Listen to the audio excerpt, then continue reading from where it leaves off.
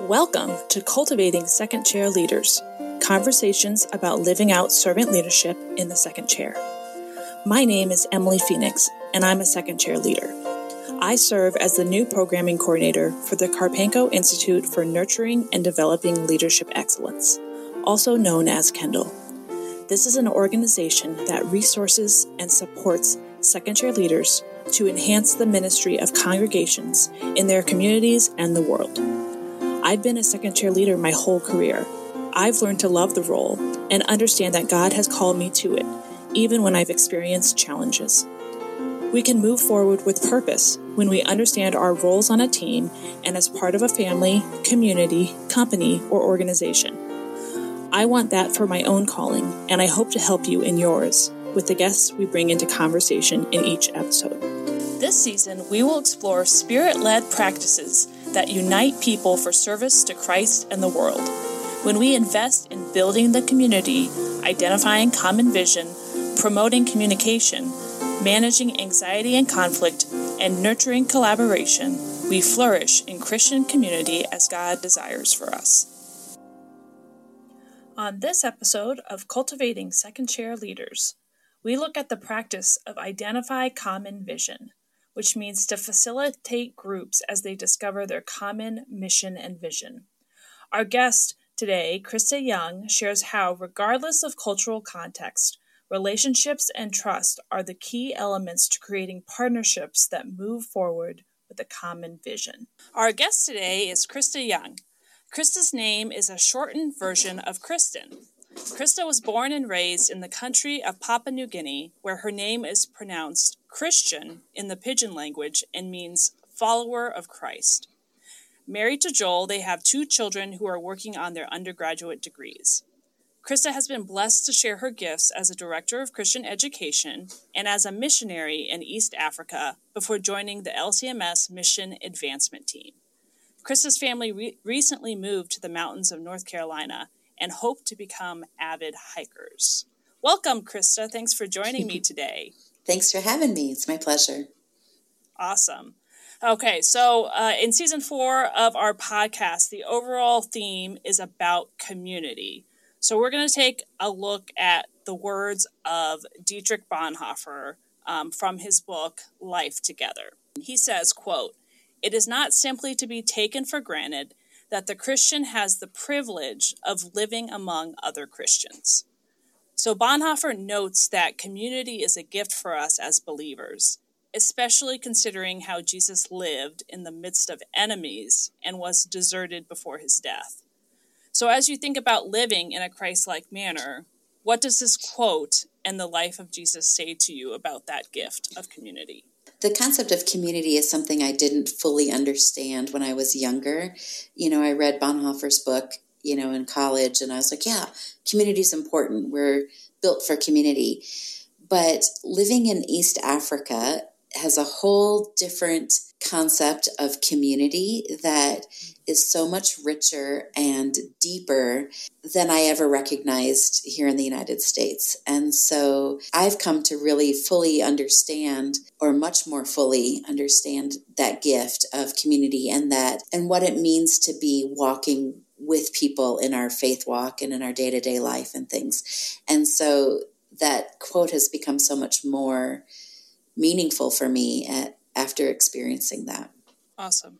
Thank you for sharing that. Another quote that we're talking about this season comes from Kendall's Kindling the Heart devotional, and it says, "Christian communities are places where truth is spoken and heard, competent work is done, love is genuinely shared, and gratitude to God overflows." What resonates with you in that quote related to your own experience in Christian community? Well, again, I'm going to reference life as a missionary because I was a part of a Bible study, a women's Bible study group. When the only things you have in common with someone are your faith, and their language is different and their culture is different, but your faith brings you together. I was a part of this group that I have never shared so deeply or heard women share so deeply and speak so truthfully about their struggles and their joys and just recognizing that we're in this together. I don't have family around, so who am I going to celebrate Thanksgiving with? Or who am I going to, even explain Thanksgiving to my East African friends or whatever? But this concept of speaking truth to one another was just so powerful. We met weekly and based around God's word, but there were times when you had to look at someone and say, I don't think you're listening as carefully, and this group of women could do that for me and for one another. And it was just really, really powerful. It has ruined me now for other Bible study groups because I don't want to overshare because that was 3 or 4 years of deep sharing. So, yeah. Well, what a wonderful experience to bring back to the U.S. where we aren't always so open and willing to share in those spaces. But the reality is that God created community to be for us to be vulnerable, for it to be authentic and genuine, for us to be able to share our life, and share what's going on in our lives. And so I understand that don't overshare thing, but at the same time, challenging people to really connect and really listen and be able to kind of share themselves. So I think that. Well, and when you do that, I feel like you're able to see, when someone truly shares a prayer request and the group is praying diligently for that, you're able to see God answer those prayers in really specific ways. And instead of just a general pray for my family, pray for my son for this and this and this and this and this. And then God answers that prayer. And as a group, you're able to go, wow, it just, it was powerful stuff. But if we're not that specific, I often feel like, God, we're praying, but we don't often recognize that it's been, how it's been answered or how he has handled that. I was leading an online Bible study for the last couple of years, and we would specifically pray for each other. And I found myself, first of all, thinking about and praying about those specific things in between our meetings. And then, especially if I was able to write it down at the next meeting, asking those questions, right, of those people and really being in community and not just being so focused on, are we going to get the Bible study done or not, sort of thing. Okay, so as we look at the life of Jesus and the way he led his disciples, specifically today are looking at the Kindle practice, Identify Common Vision, which means to facilitate groups as they discover their common mission and vision. How did you see Jesus do that? How do we see Jesus do that in the Bible? Well, I love how he just sort of hangs with his people and walks, I use the language walking along together a lot. And as you're hanging out, what are the things we're talking about? We're having dinner, we're walking to the next city or town, where the in between the large group things, he's just sharing his heart and, giving examples and telling stories and they're soaking it up. And I think it's life together, right? That's my first book. And as we do life together, you can't help but share, what you're passionate about. And so it kind of goes back to community in terms of we live such busy lives. Who are we spending time with? And how are we imparting any sense of stories or values or whatever if we're not walking together with them? So go for a walk. That's no, I'm kidding. Go for a walk. You what I heard you saying though is it's more than just the Sunday morning. It's more than just the events or whatever. Typically when you show up at church for worship or sometimes event, you see people at their best or whatever, or they've put the mask on and are just trying to be there and check it off their list and go on, sort of thing. But the power is in those relationships. So all of the people, the disciples that followed Jesus, literally to he was trying to pray alone with God, and hey, Jesus tapped on his shoulder, bugging him. So Jesus wasn't always, they didn't always see him, quote unquote, at his best or on or whatever, preaching and teaching. And so I do think that is a important way to look at how we discover mission and vision as a community is just being together in the in-between. Mm-hmm. So. Well, and people say a lot of times how Jesus meets us where we're at. And I think as a church, how do we do that with people who are maybe living on the fringes? And are we more concerned about being correct and right? Or are we more concerned about the relationship and getting to the truth in due time when they ask for it or whatever? And I'm not saying we don't speak the truth, but when? When do we speak the truth, and how do we speak the truth, and how are we meeting people where they're at in a place that makes the church feel like a welcoming place and a safe place for everybody? So right. And a lot of those conversations with people on the fringes don't happen at church. Don't happen in worship, right? They happen outside that building and outside that space. So yeah, that's really important to think about. As we think about identify common vision, it addresses the problem of helping groups move in the same direction. So how has your understanding of this practice helped you in your role as a Christ-like servant leader serving in the second chair?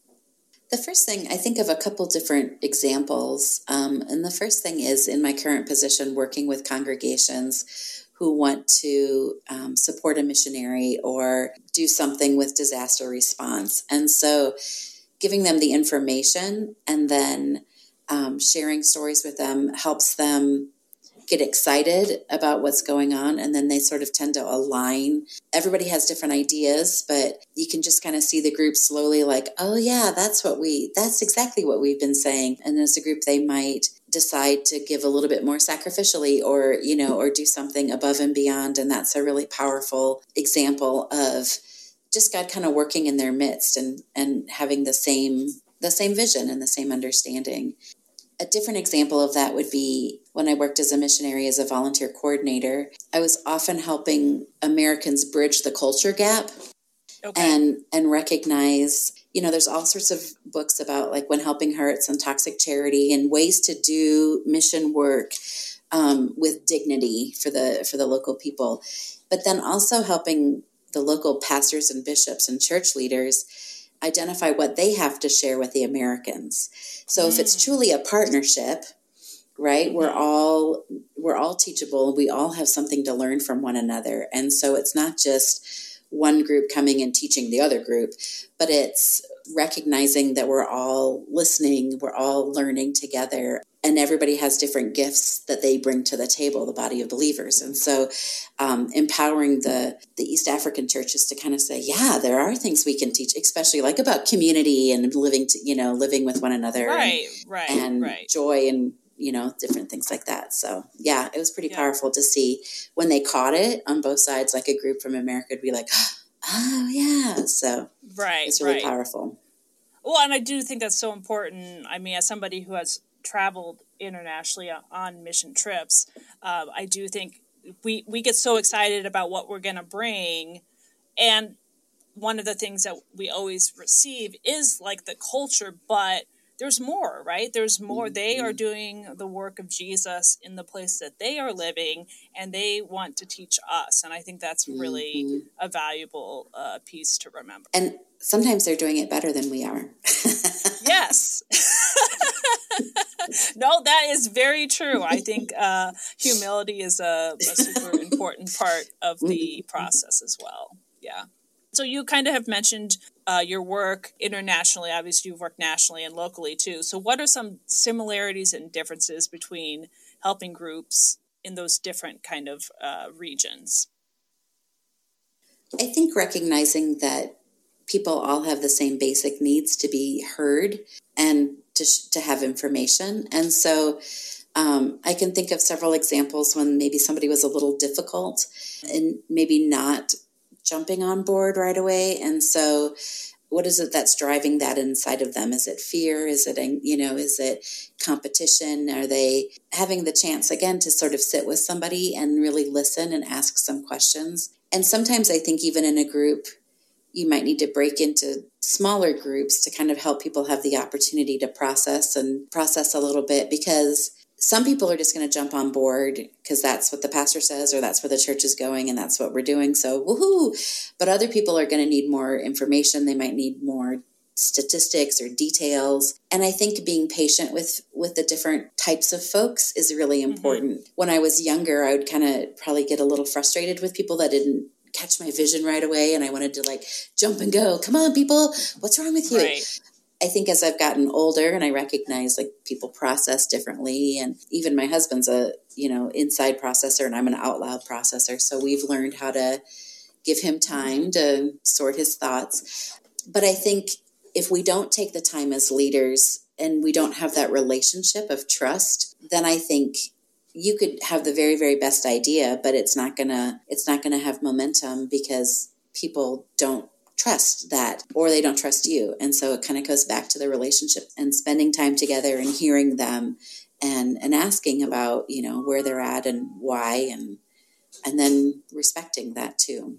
I like what you said about even if you have cast a vision, it doesn't mean that's the vision that's going to happen, right? When you identify common vision, that requires listening, that requires, collaboration. Collaboration, right? You have to give something time. And I mean, we as Americans are not great at giving things time, but I'm imagining that maybe in your international experience, you maybe got to see the better ways that people use their time. Share a story you have about helping a group identify mission and vision. What was the process like? What was the outcome? And how were you encouraged? As a volunteer coordinator, we had a team that would come over, and they were agricultural consultants.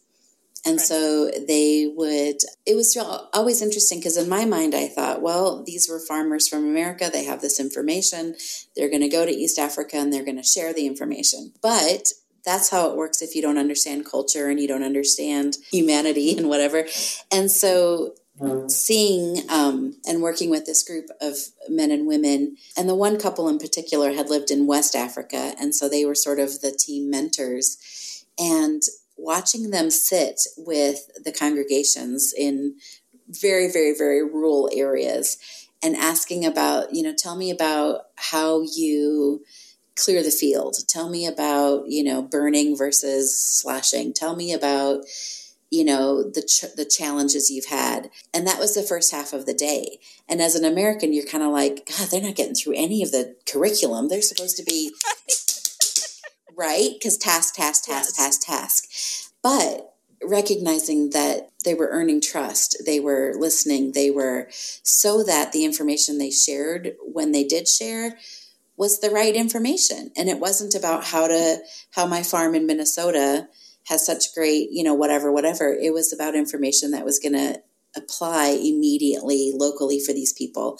And the people were receptive to it because they recognized these guys weren't coming in as experts. They were coming in as partners and friends, and just really watching that process. And then going back to some of those same places, a couple years later, and hearing stories and seeing someone say, look at my corn stalks. Look how high I did this and this and this, like you told me. And look how much better it is. And I can feed my family now, and I can, earn some extra money or whatever. But the shift in the mentality between, like, I have something to share versus we're in this together. And tell me something you've learned about how it works here, because I'm not the expert for here. I'm the expert for over there, but I can tell you some things I've learned, the hard way. And then, and kind of fitting that together and seeing God just sort of move in that community. It was really powerful and really fun to see a shared vision of we want you to be able to feed your family and, get the best crops, for your money or whatever.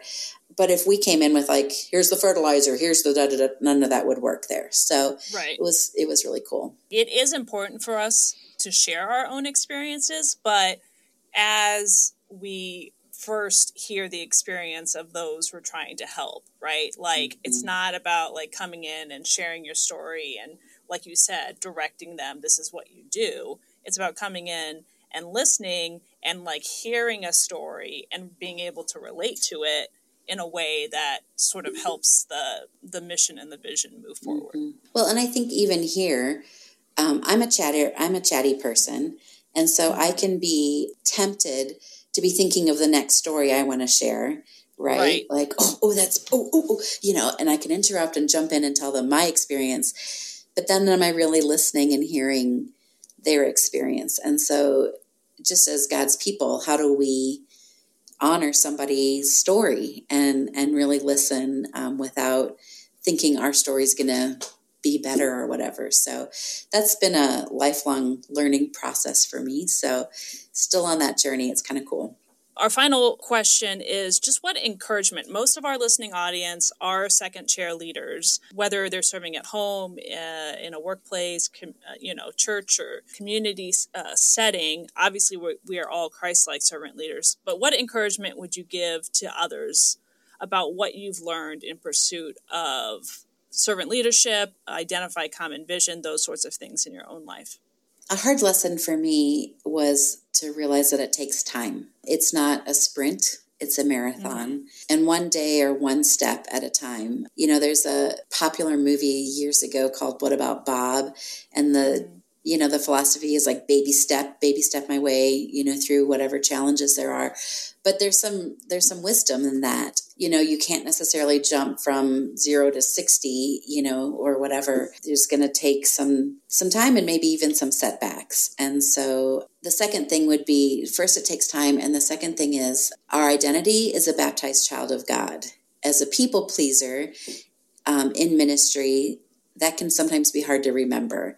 But remembering my baptismal identity and who I am and whose I am then impacts the confidence that I have, or the level of, I really believe this is where God is calling me to respond in this way. It might not make me the most popular, walking in that faithfulness in my relationship with God, I think has grown. And especially just as you're waiting like, how much longer, God, are you going to, there's all sorts of passages, but in the midst of that waiting, I believe God is working on us and challenging us and shaping and molding and reminding us who we are. So I think that's really been a fun journey. And fun isn't probably the right word because it's not always fun. Sometimes it's painful. Sometimes it hurts.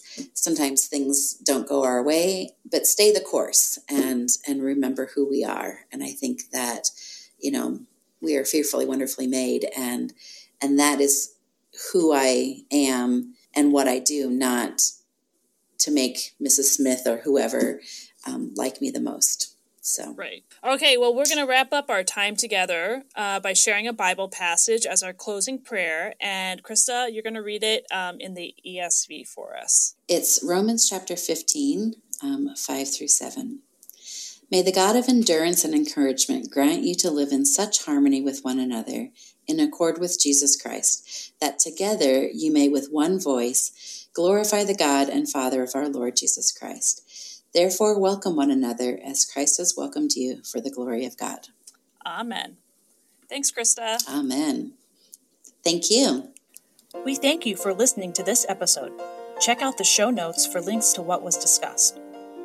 What's your next step as a Christ-like servant leader in the second chair? We would love to hear from you. Share with us by tagging or sending a message to @Kindle_social on Instagram or searching Kindle Servant Leaders on Facebook. You can also send an email to emily@kindleservantleaders.org, and we may share your story in the future. If you liked what you heard today, share this episode on your social media platforms and leave us a review. As we support and share encouragement with you, we want to spread the word and share this podcast with all types of leaders. The music you heard in today's episode was performed by Brad Sturtz, who serves as music director at Peace Lutheran Church in Lombard, Illinois. We thank Brad for sharing this gift with us.